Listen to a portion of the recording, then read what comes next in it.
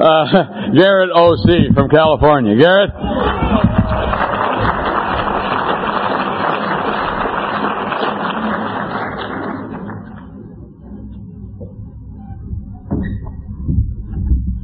Good evening, ladies and gentlemen. My name is Garrett O, and I'm an alcoholic. And I want to thank Bud very much for asking me to be here, and I'm very glad to be here.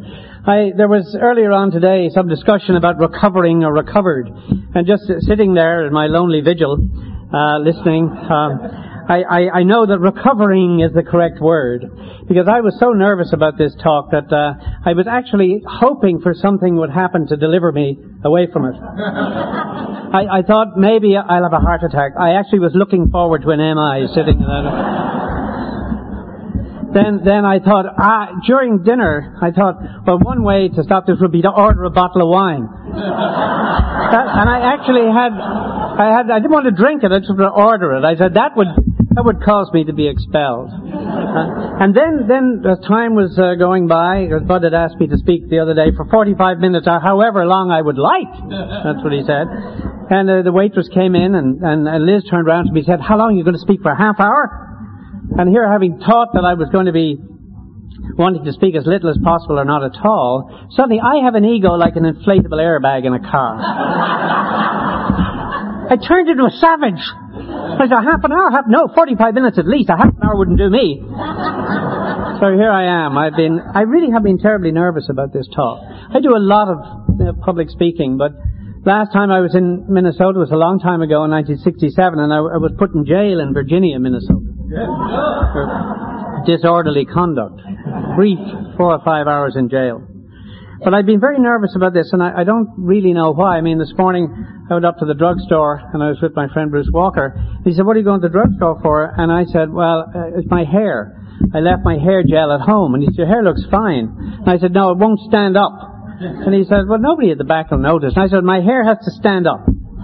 And so I obsessed about that. And of course, I had to get the right hair gel and go. And then I found myself in my room earlier on putting on my coat, and I put on 3 or 4 ties and 4 different shirts. Nothing looked right, and this red thing wouldn't go with anything. And I thought actually I'd go down to the store and buy a new coat. So I'm certainly nervous about this talk. And why? Why am I nervous? I couldn't figure it out. And then I suddenly thought, well, this is a very special group of people. I mean, I'm a doctor and I'm an alcoholic, and I'm going to tell my story, and I don't have any slides, and I don't have any videos, as I often do, and it's just me. And here is the most critical audience in the world. I mean, it would be like a spy who'd been away for 25 or 30 years, coming back to his colleagues in the CIA and talking about living underground for 25 years. Well, he couldn't get away with anything because they'd all know. And one of the things about talking to general groups of AA or others is that being a physician, they kind of let you get away with murder, And that's part of my problem here. It's part of our problem because alcoholics indeed often do, and particularly physicians maybe, actually get away with murder. That's how serious this disease is for us. I often think, talking about the CIA, we are a sort of a national resource here, a national treasure. We should pronounce ourselves. Because instead of the CIA going up to Princeton and Yale and looking for operatives and spies there, they just should come here. Because this group of people are highly trained in all of the methods of disinformation, covering our tracks, being interrogated and providing no information, and yet the person doing the interrogation feels completely satisfied that they've got the truth. Persuading our spouses when you don't remember 5 or 6 hours of the night before. We're able to find out from them by careful methodologies what happened without them knowing that they're being interrogated, so that we can fill in 5 or 6 hours of a blackout to know whether she would leave town or send flowers or whatever because of what. So we have all of these enormous skills which are going to waste. And all they'd have to do to hear would just come and give us a phrase book, bring us to Langley for 3 weeks and send us to Tibet or Afghanistan or China or wherever else. So why, again, be nervous? Well, I'm nervous again because I try being an AA, and I know it's a program of rigorous honesty. And I have been in my own life such a liar from time to time. But I tried to tell the truth at a time like this. But I can't guarantee that no matter how sincere I am here, that I will in fact tell you the truth. Because I honestly don't know. What I say here, sincere though it may be, may have little or no reflection on the facts as they took place. And I have no control over that. Because many times in my life, thinking back on a story I've told, I've gone back to check to see if in fact that happened. And I find that it may not have happened at all, or else the story happened to somebody else, and I thought it ought to have happened to me. And over time, I have gradually assimilated bits and pieces of other people into my history, told the story enough so that the visual images come to mind with me, and those things that either never happened at all to anyone or happened to somebody else have become mine. And that didn't stop with stopping drinking. Giving up that image of myself that I tried to create, this personality, this idea of myself that was based on experiences that either never happened or didn't happen to me, of course made me feel empty all the time. Because I had a history that didn't belong to me. And I would tell you about it as if it did. And that was the hardest thing for me to give up. For newcomers here, for me giving up drinking was easy enough. But giving something up that I cherished and that actually become part of me was like a surgical tearing without an anesthetic. Giving up these cherished pieces of me that in recovery I was forced to contemplate were not actually me. So not only did I lose the option and the right to drink, I lost the option and the right to be the person that I had been for so very long. And that I believed in. This part of the creature that I created was to please you and to make me look good. And I could even tell you bad things about myself that would actually make me look good. Nobility and courage and those kind of things. And so giving up that was very difficult. So I will do my best to tell you the truth tonight, but I can't guarantee that it really is the truth. It's the best I can do. And part of the joy and part of the terror of recovery is encountering the truth in oneself. And the fifth and the sixth steps became willing to have all these character defects removed and being willing to pray to God to remove these character defects. The character defects don't go away. I've been sober quite a long time. The character defects are still there. I live with them. I have learned even to cherish them. Because they are part of me. They are just as authentic a part of me as the good and generous parts of me. So that the program of recovery for me has allowed me to live with myself, not as I used to change myself, to alter myself like a chameleon, like an actor, like a clown. I could do that because I was Irish. The worst place that I can be in sobriety is in the Department of Psychiatry at UCLA, where I drank and was for many years and still am on a part-time basis. Because they say there to me, if I go in there, "Oh, Gareth, you were never an alcoholic. You were just Irish." That was my diagnosis, they say, you know. "Oh, you drank as much as you did so as we didn't have to drink as much as we wanted to." And they say, furthermore, you were much better fun in those days than you are now, going around talking about recovery and holding the finger up to everybody. We remember, they say, those great speeches you gave in the Southern California Psychiatric Society. And I say, but I don't.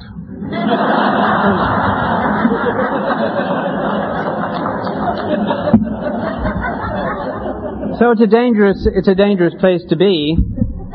And this disease is so cunning, powerful, and baffling that sometimes I don't go into the department too often because it's too much of a dangerous place to be. I'm much safer in a bar than I am very frequently in a department of psychiatry.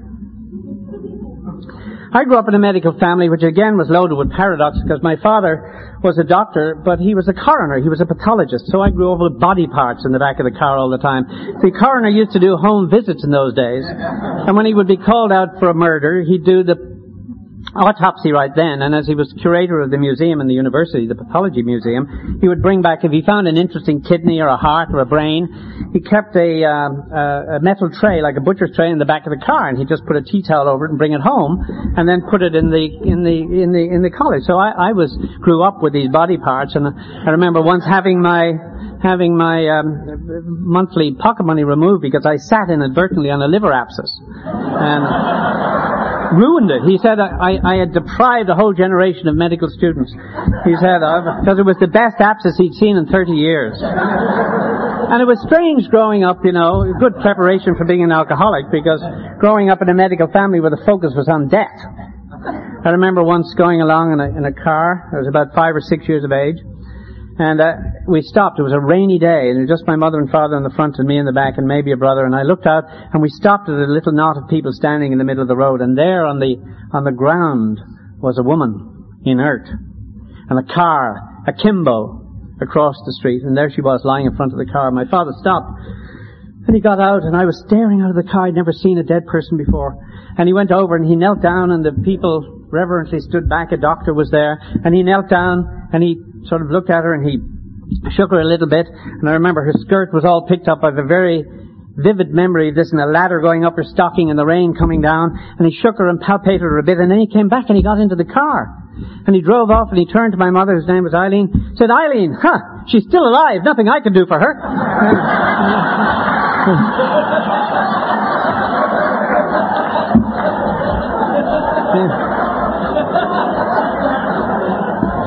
See, that taught me to live with paradox, number one. And also there was a man who knew his limitations, which was something I did not get in the genetic line of things. I never have known my limitations.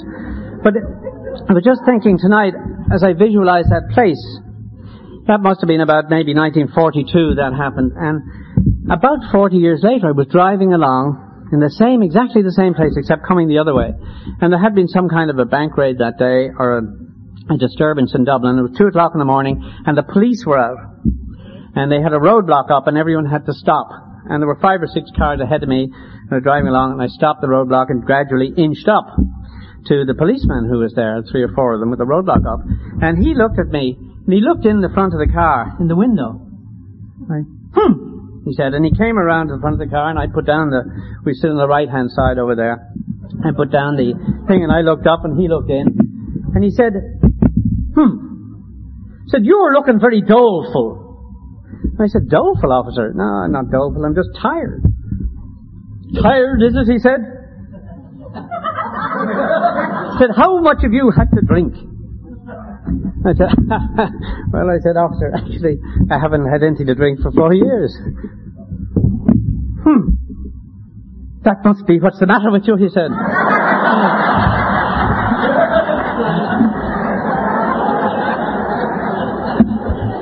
There was no chapter in his manual to deal with the sober motorist. And he advised me to go home very carefully and so on. But again, that describes the culture I grew up in. In my family, it was full of alcoholism on both sides. When I was young, I knew I would grow up to be an alcoholic. I just knew it because everybody else had. And I drank early from the age. I won't go into my drunkalog very much, but just for the newcomers, so as you know, I really am an alcoholic, and a very grateful one. But I drank the altar wine, like many people here probably did. And I drank it because I was at a vicious, savage, brutal boarding school, and it really made life a lot easier to be drunk by 8 o'clock in the morning. At home, there was a lot of drinking. There was domestic violence. I remember once I had TB when I was 13, and I was kept at home, and I was put sleeping with my mother in the same room as my mother. And my mother was a chronic alcoholic, and I was just going through sort of throes of a pubescent sexual frenzy, and here I had TB, and my mother would go around in negligees, and it was very stimulating sexually for me, this image of my mother. And she would often fall about and fall around drunk. I was so stimulated, as a matter of fact, that even in those early days, we alcoholics do take such terrible risks in service of our addiction. And I remember during the days when I had TB, when I was supposed to stay in bed, my mother would be having a bath. I would climb up the drain pipe of our house and hang off the water spout like a gibbon, trying to look in the bathroom window at my mother having a bath, because it was so intensely erotic and stimulating. And in that climate, one night I was in bed, my mother was getting into the other bed, and she was stumbling around, and she tried to get into bed with me. And I don't think I've ever been so sexually excited in my life. And suddenly I didn't know what to do. I was terrified. And the door burst open. And in came my father, who was a big man, and he grabbed my mother by the hair and dragged her over, and then bang! I heard the sound of bone crunching against bone for the first time in my life. And I was sent out of the room. And I went upstairs where the maids were, and my sister was. And they were sitting there, and I said, "Daddy is murdering Mummy downstairs." And the maid went on knitting, and my sister went on listening to the radio. And nobody did anything. And the next day, my mother had a huge bruise on her maxilla. And it was said that she bumped into the door. To my knowledge, I'm the only one in the family, if my memory is at all true, that knows or admits that that happened. And so it was one of the early secrets. Everyone knew my mother was an alcoholic, but they didn't know about this secret aspect. And I would know where her bottles were hidden. And she and I entered into a secret compact that I would not reveal secrets about her where her bottles were hidden if she didn't reveal that I was drinking them. From a very early stage. Imagine what that kind of thing does to the mind of a captured little boy, the age of 12 or 13. And then I was sent to a boarding school. And incidentally, none of what I say is a complaint. I had very loving parents, really, genuinely, and I feel no resentment. Not even do I have to provide forgiveness. But the feelings were there and very strong. I went to this boarding school, and I was flogged and beaten and so on. But that was all right. That wasn't a big deal, because you could be a hero when you were being flogged and beaten. You could stand up, and you could revolt against the authority. When that particular boarding school, there was humiliation attached to it, because when you were going to be punished, they didn't tell you when. They gave you a slip of paper, like a ticket. And sometime in the next 3 or 4 days, a priest would point out to you, somewhere in class, in the study, in the refectory, as you were walking along, he would point out and do this. And then you would go up and be beaten. Perhaps with your pants down, certainly with your hands out. It was that shame and humiliation of waiting and not knowing when the punishment would come that was so sadistic and brutal. Because the anxiety of that was like waiting there tonight. When will it come? When will it ever end? The punishment was actually a relief when it happened. But I brought that all into my adult life. And I drank and I blacked out and I did all the things and I vomited long before it was fashionable, before bulimia was ever heard of. I wanted to tell you, to convince you that I was a man who could drink a lot in Ireland. And yet I couldn't drink a lot because I would get drunk very quickly, so I devised a method in the 50s of drinking pints of beer, and then after I'd had 1 or 2 drunk, I'd go out and get rid of them, come back and drink 2 more, and I would do that 5 or 6 times a night, and I got the reputation as a little guy for being able to drink 8 or 9 or 10 or 12 or 15 pints of beer. But in fact, the amount of alcohol that was going in was very little.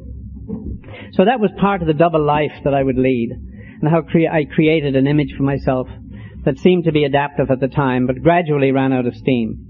And the drinking that I did, I lost my tolerance, and more damage happened, more and more inappropriate events, more and more inability to handle my emotions, outbursts of rage. And my father, who was also an alcoholic, but a functional one, had outbursts of rage. It was called a spastic colon in those days. But he told me before he died that he drank a bottle of whiskey every day. And so I had rages. And incidentally, most of the character defects that I had, my rages, sexual acting out, those kinds of things, continued into sobriety. They didn't stop when I stopped drinking. I depended on those character defects for survival because they had been formed and born in survival, in a culture and in a family, and they stayed with me for quite some time. They're still with me tonight, that inflatable automobile ego that just, you're trying to stuff it back in like a parachute, but it doesn't go back in.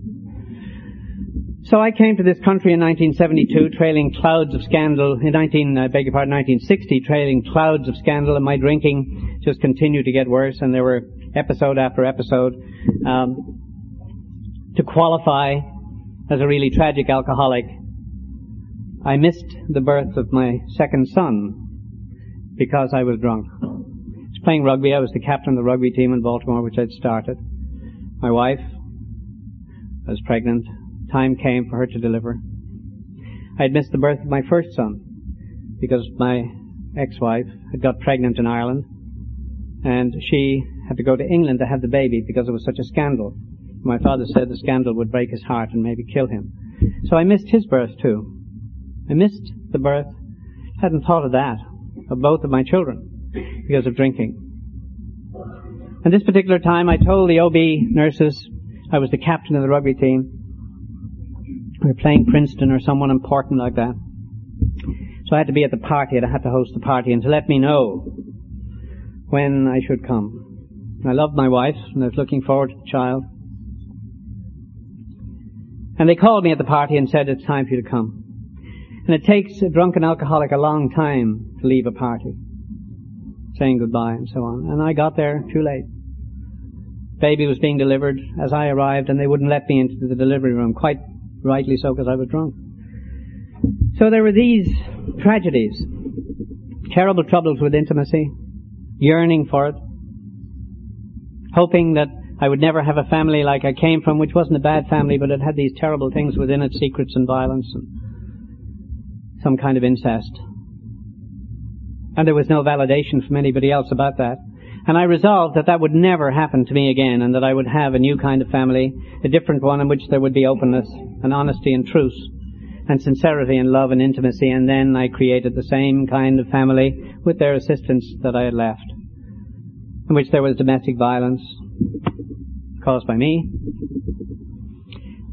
and there was sexual acting out, again on my part, affairs, dishonesty. And yet I thought I was doing my best, and I thought my life was a good one. Drinking forever. And in 1977 I moved from Baltimore, from Johns Hopkins to UCLA. In 1972, having left my wife, divorced her, become involved with my present wife, whom I love very deeply and very much. And we moved to UCLA in full geographic mode. All sails furling, blowing. And I lasted 5 years there in UCLA before I drank myself almost to death and resigned my tenured faculty position. And for 6 months, I think, tried to drink myself to death before getting into recovery. And so I've been in recovery since then, and it's been a wonderful, wonderful, marvelous experience, because everything that I have really wanted has had the potential to come true, even though it hasn't come true. But the only reason it doesn't come true is because of what I do to prevent it from coming true. My recovery, I thought finally, after all of this fooling around that I had done in my life, I had never wanted to become a doctor in the first place, but I did because my father wanted me to be. I wanted to become an actor, but he said, if you become an actor, you'll become a homosexual. All actors are homosexual. And he said, furthermore, it's cheaper for me if you go through medical school, because he was the dean of the medical school. So I came here, and I was a doctor. I had a degree. I didn't want the degree. I did my best to do what I needed to do. But still my interests were elsewhere. My sphere of interest stopped about there, because it was mostly connected with myself looking back on it. And in early recovery, there I was, thinking that I'd finally found a job opportunity, the job opportunity of my life. I was brought into an AA meeting drunk, a men's stag. I came into AA, my wife had left me, quite wisely, and I came into AA looking for women. So they brought me to a men's stag. And I stayed in men's stags for 5 or 6 years, because that's where I was safest. And I thought after a while, well, this is wonderful. There weren't too many doctors in AA in Los Angeles then. So I traded on that.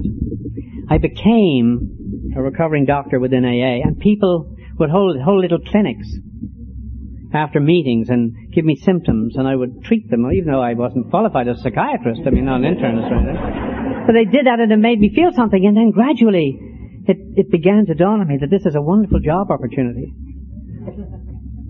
Where was Bill Wilson? I began to actually have a delusion, to begin to think of myself as the great Garrett O, who had been born in Dublin in 1937 and wafted all the way to this country to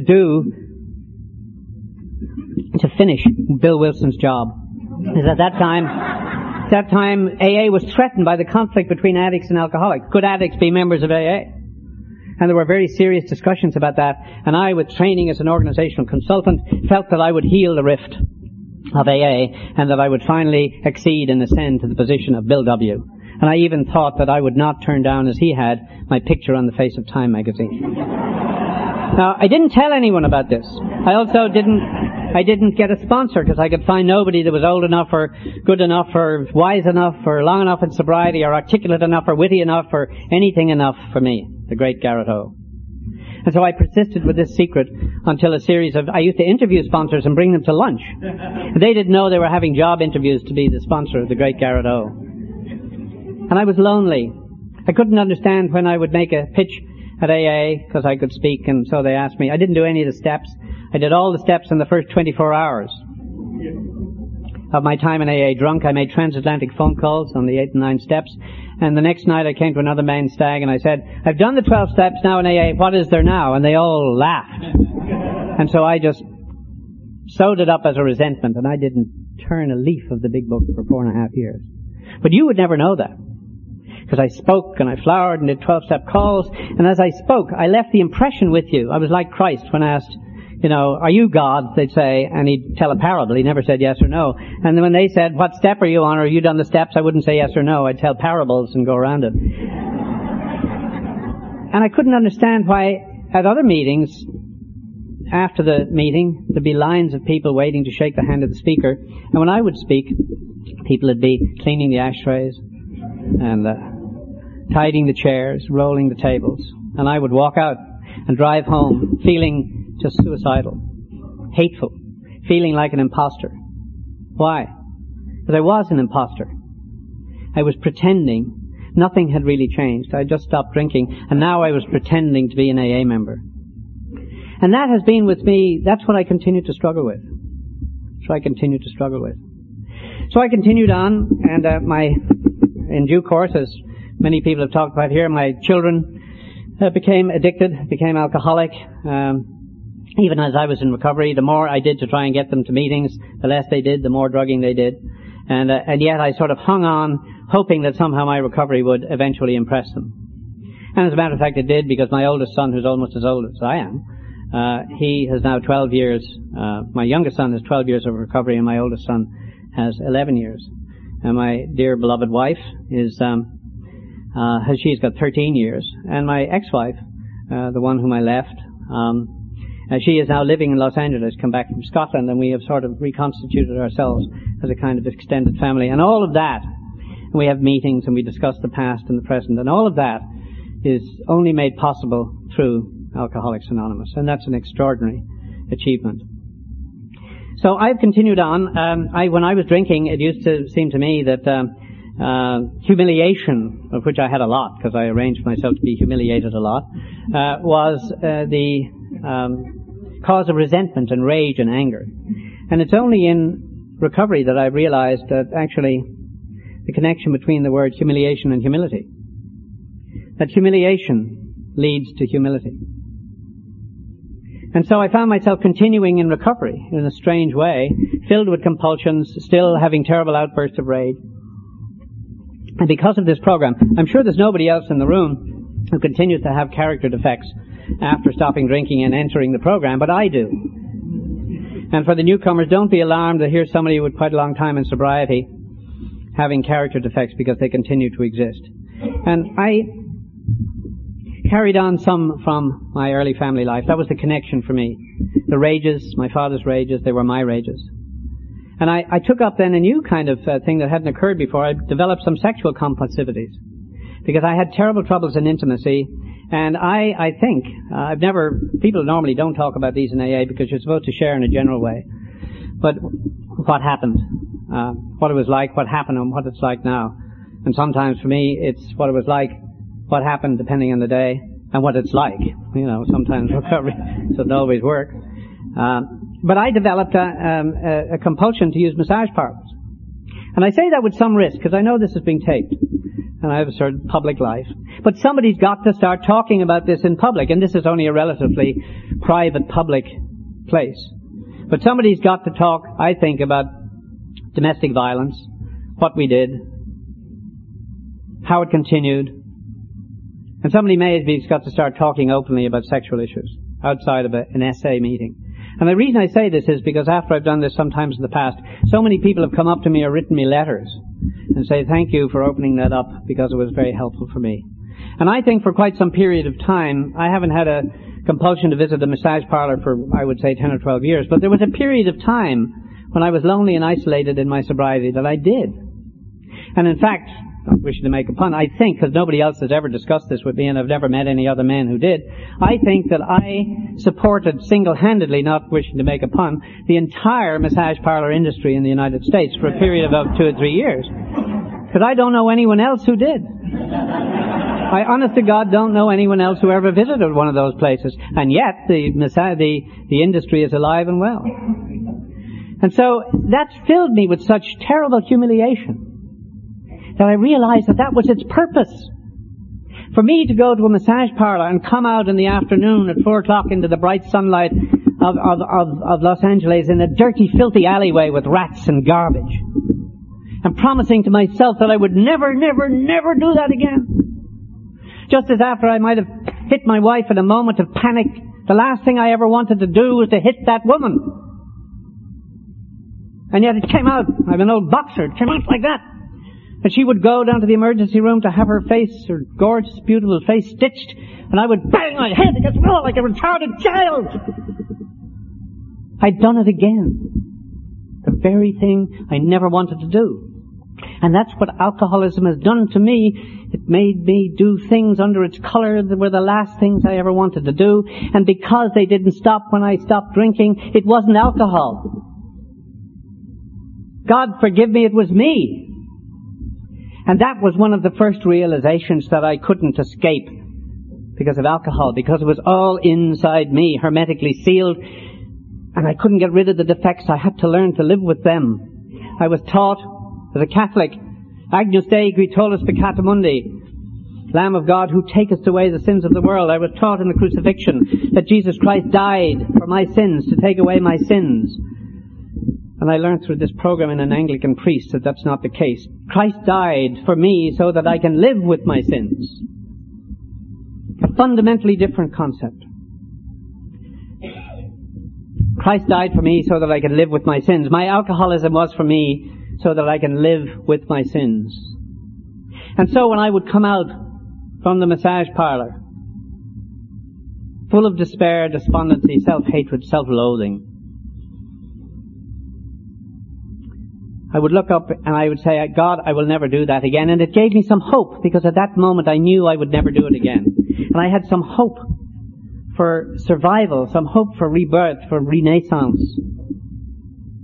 And I knew I could use the program. And then when it would happen again down into the abyss of self-loathing and self-hatred. And that multiplied through all sorts of other character defects. Only this program, the humiliation, allowed me to experience for the first time in my life humility, which means experiencing myself in my totality, with nothing spared, nothing gone, the whole enchilada. That's what spirituality for me is really about. And God, my higher power, has sent me things. That doesn't come easily to me, you see, because I'm lazy, and I do try to find the easier, softer way. And I think I would be dead long ago if I didn't have 5 fatal diseases to keep me alive. I had TB when I was a child. I then developed alcoholism. In 1980, I had rectal cancer. I developed primary pulmonary hypertension, the disease that people get from fen-phen. I've never taken fen-phen, but I got it without the fen-phen. It's an inevitably fatal disease. And then I also, of course, recently, about 2 years ago, with diabetes type 2. Now, that's not coincidental. I used to tell my wife, one thing with me, I've been blessed with good health. And she said, that's delusional. But it is the sicknesses, the assaults on my person and my spirit that have allowed me to overcome them. Just as the courage in this room, the collective courage that the Alcoholics in Al-Anon in this room must itself be a national resource because of our ability to overcome the horror, the terror, the adverse conditions of the terrible disease of alcoholism. And so I, strangely enough, am grateful for those diseases, the ones that I've mentioned, and I really believe that these fatal diseases keep me alive. It's again a sort of paradox with which I'm prepared to live. I'm very happy to be here. I'm very happy to be alive. I know that one of the sadnesses of my alcoholism is that it has made it not possible for me to use the opportunities and the gifts that had been given to me. Because I took the softer, easier way so many times with alcohol and then without it. And it's only in the last few years that somehow the great psychiatrist, Scottish psychiatrist R.D. Laing, said that most people never awaken. They die asleep. They're entranced as children into the secrecy and mystery of the family, about which they never discover.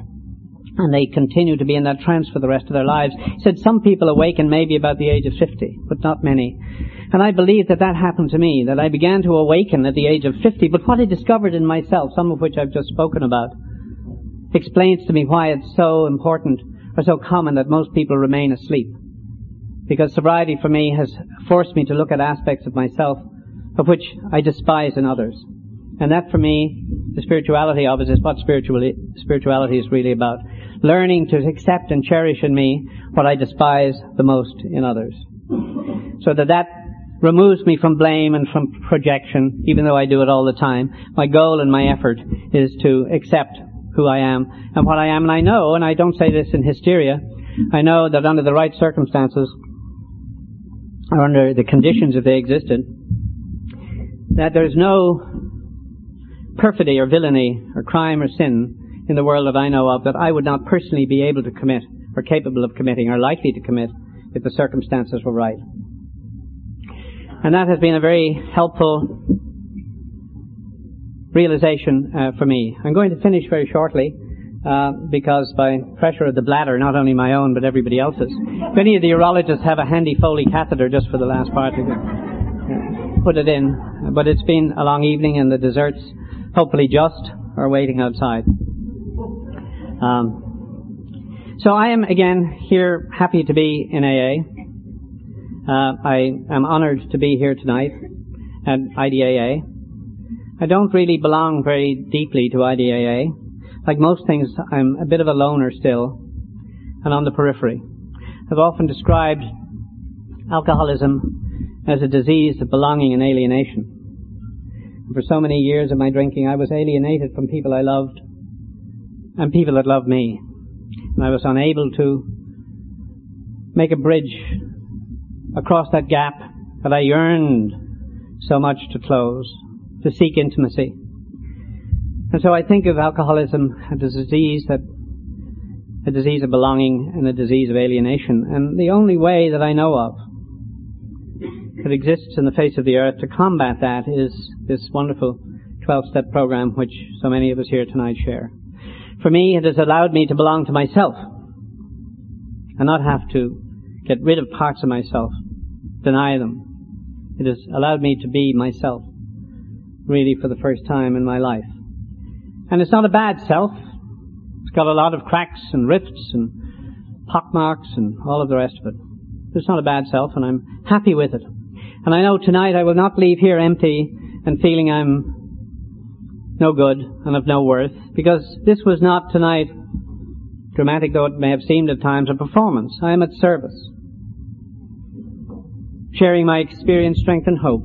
And Lynn Hankey's earlier on we were talking, he said, yeah. I said, I'm terrified about tonight. And he said, well, as his wife once told him under certain circumstances, it's not you that are going to be giving this talk tonight. Just let it come. And I said, yeah, but how about my notes? He said, his wife said, no notes. And I said, well, could you bring them in your pocket if you didn't use them? He said, no. But then I'm still, I said to somebody today, I'm reflecting and meditating in my room. I was making notes, and there were pages and pages and pages of notes upstairs. But I didn't use them, and I'm not going to look at them now. And I don't know if I've said everything I wanted to say and covered all the bases. I've done my best. And I feel good of sharing, particularly at this meeting, with such an extraordinary group who knows so much about this disease